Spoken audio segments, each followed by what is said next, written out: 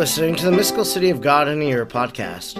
I'm Father Edward Looney, and throughout the year I'm reading and reflecting on the 4-volume, over 2,500-page work by the Venerable Maria of Agreda.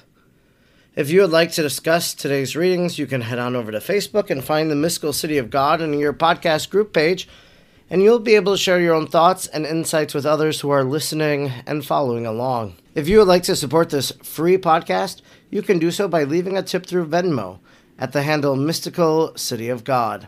Let us now thank God for the life of Venerable Maria of Agreda. Almighty God, you will that all people know the saving power of Jesus' name.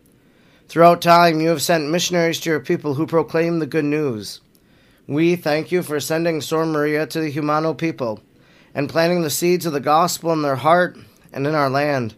She taught them the good news and prepared them for baptism. We look to her example in holy life and wish to be taught by her today. Sor Maria, teach us how to pray and meditate. Teach us how to imitate the virtues of Our Lady. Teach us the mysteries of our faith. Almighty God, stir aflame in our hearts the same missionary fervor of Sor Maria, so we may be as emboldened as she was to proclaim the gospel of our Lord Jesus Christ, who lives and reigns with you in the unity of the Holy Spirit, God, forever and ever. Amen. Today is day number 358. We are reading from Volume 4, Book 8, Chapter 18, paragraphs 722 to 731. 722. Holy Catholic Church, which in the coming ages shall be called the Roman, my mother and mistress, true treasure of my soul, thou hast been the only consolation of my banishment, the refuge and ease of my labors, my recreation, my joy, my hope. Thou hast sustained me in my course. In thee have I lived as a pilgrim to the fatherland, and thou hast nourished me after I had received in thee my existence and grace through thy head, Christ Jesus, my Son and my Lord. In thee are the treasures and the riches of his infinite merits. Thou shalt be for his faithful children the secure way to the promised land, and thou shalt safeguard them on their dangerous and difficult pilgrimage. Thou shalt be the mistress of the nations to whom all owe reverence. In thee are the rich and inestimable jewels of the anxieties, labors, affronts, hardships, torments of the cross and of the death, which are all consecrated by those of my Lord, the progenitor, thy master, thy chief, and are reserved for his more distinguished servants and his dearest friends. Thou hast adorned and enriched me with thy jewels, in order that I might enter into the nuptials of my spouse. Thou hast made me wealthy, prosperous, and happy, and thou containest within thee thy author in the most holy sacrament. My happy mother, church militant, rich art thou and abundant in treasures. For thee have I always reserved my heart and my solicitude. But now is the time come to part from thee and leave thy sweet companionship in order to reach the end of my course. Make me partaker of thy great goods. Bathe me copiously in the sacred liquor of the blood of the Lamb, preserved in thee as a powerful means of sanctifying many worlds. At the cost of my life 1,000 times would I bring to thee all the nations and tribes of mortals, that they might enjoy thy treasures. My beloved Church, my honor and my glory, I am about to leave thee in mortal life. But in the eternal life I will find thee joyful in an existence which includes all good.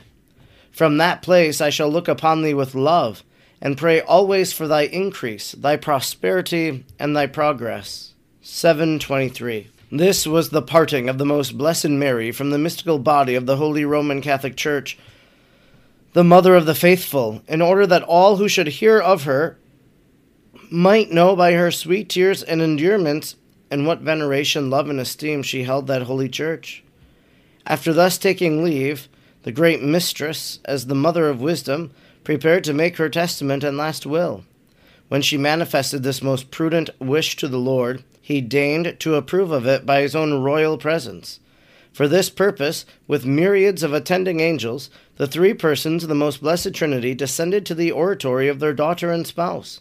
And when the queen had adored the infinite being of God, she heard a voice speaking to her, Our chosen spouse, make thy last will as thou desirest, for we shall confirm it and execute it entirely by our infinite power. The most prudent mother remained for some time lost in the profoundness of her humility, seeking to know first the will of the Most High before she should manifest her own. The Lord responded to her modest desire, and the person of the Father said to her, "My daughter, thy will shall be pleasing and acceptable to me, for thou art not wanting in the merits of good works in parting from this mortal life, that I should not satisfy thy desires." The same encouragement was given to her by the Son and the Holy Ghost. Therewith the most blessed Mary made her will in this last form. 724. Highest Lord and eternal God, I, a vile wormlet of the earth, confess and adore thee with all the reverence of my inmost soul, as the Father, and the Son, and the Holy Ghost. Three persons, distinct in one undivided and eternal essence, one substance, one in infinite majesty of attributes and perfection. I confess thee as the one true Creator and Preserver of all that is being. In thy kingly presence I declare and say that my last will is this: of the goods of mortal life and of the world in which I live, I possess none that I can leave.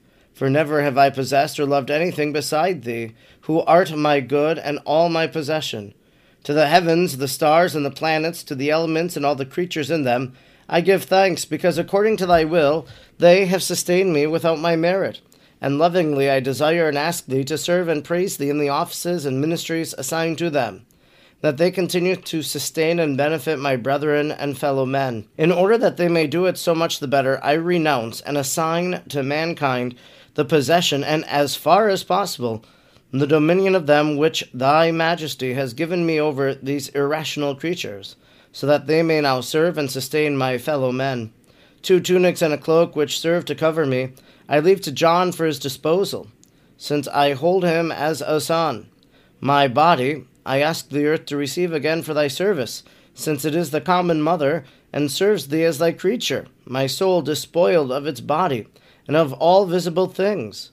O my God, I resign into thy hands, in order that it may love and magnify thee through all thy eternities, my merits and all the treasures with which thy grace, through my works and exertions, I have acquired.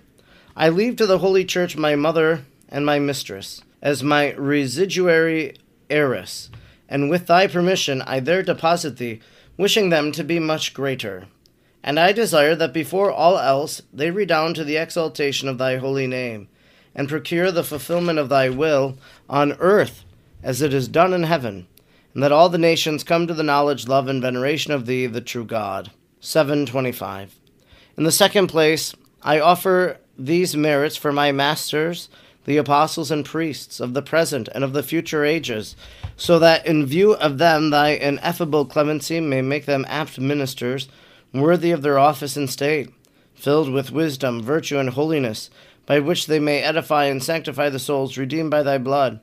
In the third place, I offer them for the spiritual good of my devoted servants who invoke and call upon me, in order that they may receive thy protection and grace, and afterwards eternal life.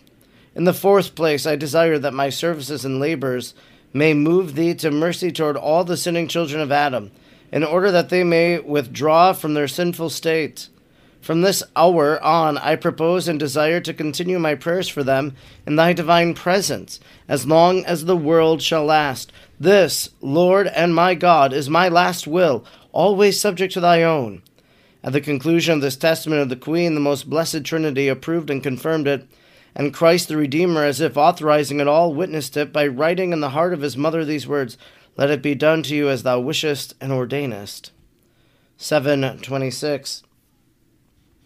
If all we children of Adam, and especially we who are born in the law of grace, had no other obligation toward the most blessed Mary than this of having been constituted heirs of her immense merits, and of all that is mentioned in the short and mysterious testament, we could never repay our debt, even if, in return, we should offer our lives and endure all the sufferings of the most courageous martyrs and saints. I do not compare them with the infinite merits and treasures left by Christ our Savior in the Church, because that is not possible. But what excuse or pretense have the reprobate who avail themselves neither of the one nor the other? All of them despise, forget, and squander. What torment and despair will be theirs when they unavailingly come to know that they have lost forever such great blessings and treasures for a momentary delight? Let them confess the justice and equity with which they are chastised and cast off by the Lord and his loving mother, whom they despise in such foolish temerity. 727. When the great queen had made her testament, she gave thanks to the Almighty and asked permission to add another petition, saying, Most clement Lord and Father of mercies, if it is according to thy pleasure, my soul desires that at its departure be present the apostles, my masters, and thy anointed, together with the other disciples, in order that they may pray for me, and bless me, and my transition from this to the eternal life.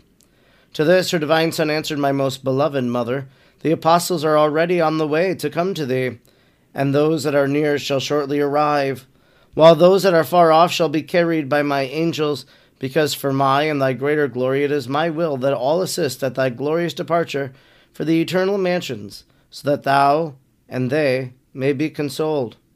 For this new favor the most blessed Mary gave thanks, prostrate upon the ground, and therewith the divine three persons returned to the empyrean heaven.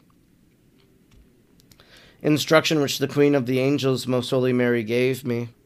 728. My daughter, since thou admirest my esteem and love for the Holy Church, I wish to assist thy affection in conceiving new appreciation and love for it. Thou canst not in thy mortal flesh understand what has passed in my soul in contemplating the Holy Church. In addition to what thou hast understood already, thou wilt see more if thou consider what moved my heart, namely the loving works of my divine Son and the interest of the Holy Church. They should be thy meditation day and night. For in what he did for the Church thou wilt be able to estimate his love toward it, in order to be its head and the chief of the predestined in this world and forever. He descended from the bosom of the Eternal Father and assumed flesh in my womb. In order to regain his children, lost through the first sin of Adam, he took passible and mortal flesh, in order to leave the example of his unblemished life and his true and salutary doctrine. He lived and conversed with men 33 years, in order to redeem them effectually and merit for them infinite blessings of grace and glory, which they themselves could not merit. He suffered most cruelly, shed his blood, accepting most painful and frightful death on the cross, in order that from his sacred body after its death might spring mysteriously his church. He permitted it to be torn by the lands. 729. Since the Eternal Father was so well pleased with his life, passion, and death, the Redeemer instituted in his church the sacrifice of his body and blood, in which his memory should live, and which the faithful might offer as a satisfaction and peace offering to the divine justice.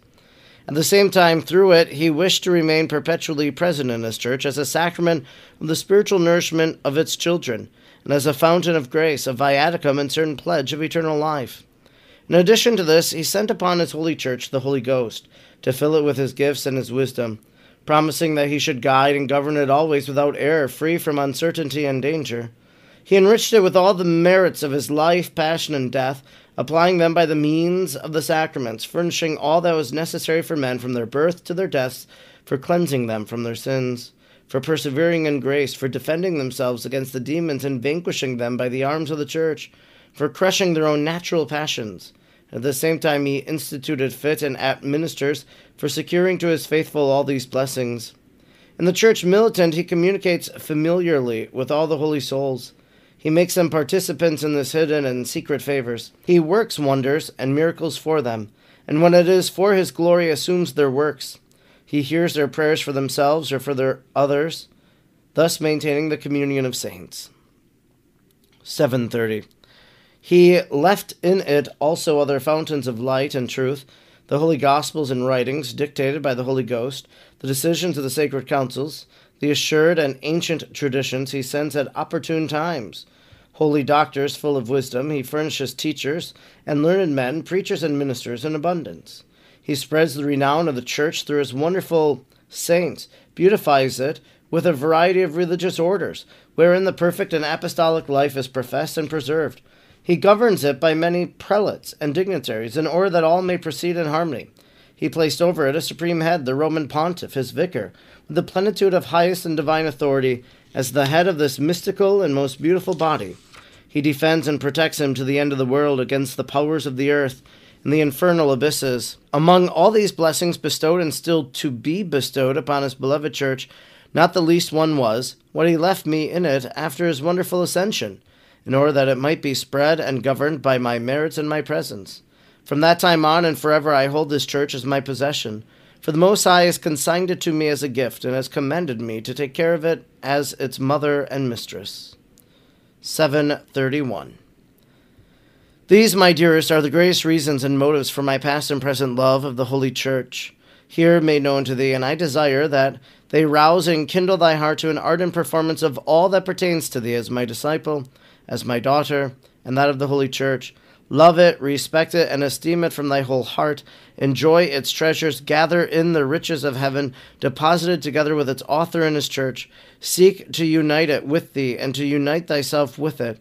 For in it thou findest thy refuge and thy salvation, consolement in thy labors, hope in thy banishment, light and truth to guide thee in the darkness of this world. For this holy church I desire thee to labor during all the rest of my life, since this is the purpose for which thou hast been called into existence. Thou shalt imitate and follow me in my tireless solicitude for the church on earth. This is thy greatest good fortune, for which thou owest eternal gratitude. I wish thee, my daughter, to be mindful of the fact that with this desire and intent I have applied to thee a great portion of the treasures of the church for the writing of my life, and the Lord has chosen thee as an instrument and as a secretary of its mysteries and hidden sacraments for purposes of his greater glory. Do not conceive that by having labored somewhat in this work, that thou hast made even a partial return, absolving thee of thy obligations, but rather feel thyself more deeply pledged and obliged to put in practice the doctrine thou hast recorded. And as long as thou refusest to do so, thou wilt remain poor, unrelieved of thy indebtedness, and subject to a rigorous account for all thou hast received. Now is the time to work, so that thou mayest find thyself prepared at leisure and disengaged to receive the spouse at the hour of death. Look upon my freedom and detachment from all earthly things. Govern thyself by it, and let not the oil of light and of love fail thee. Matthew 25:3. In order that thou mayest enter the nuptials of the spouse through the open gates of his infinite mercy and clemency. This concludes our reading today for day number 358. We've been reading from Volume 4, Book 8, Chapter 18, paragraphs 722 to 731. In today's reading, we hear a dialogue between Mary and the Trinity, what Mary desires of the Trinity, what the Trinity will do for her. And then we also hear that she says, I offer these merits for my masters, the apostles and priests of the present and of the future ages, so that in view of them, thy ineffable clemency may make them apt ministers worthy of their office and state. So, as a priest reading this, how beautiful and how meaningful it is that I now hear these words of Our Lady, that she's praying for the priests of the church even to this very present day, that was a promise she made before her transition into eternity. It says, from this hour, I propose and desire to continue my prayers for them in thy divine presence, as long as the world shall last. What beautiful sentiments Our Lady gives to the church, the promise of her prayers when she's with the Lord. And the instruction began in this way. My daughter, since thou admirest my esteem and love for the Holy Church, I wish to assist thy affection in conceiving new appreciation and love for it. And we heard all the ways that Our Lady had a great love for the church. And I think today then we can pose that question to ourselves. Why do I love the church? I hope you love the church because of the sacraments. Because in the church we receive the body and blood, soul, and divinity of Jesus. In the church we receive the forgiveness of sins through the sacrament of reconciliation. In the church we know of the intercessory prayers of Our Lady. In the church I admire all of the saints. There's a song, Stainless the Maiden, that's the English translation. I quoted in my book, How They Love Mary, as the premise of why I wrote the book. The line from the song says, every saint has praised her. I love the church because of the saints, because of their writings, because of their life. I love the church because they have shown me how to love Our Lady and how to love the Lord Jesus. And so why do you love the church? Let that be your reflection today. I'm Father Edward Looney, and throughout the year I'm reading and reflecting on the 4 volumes of the Mystical City of God. I'm grateful you joined me today, and I hope you'll join me again tomorrow. Until then, may God bless you, and Mary pray for you.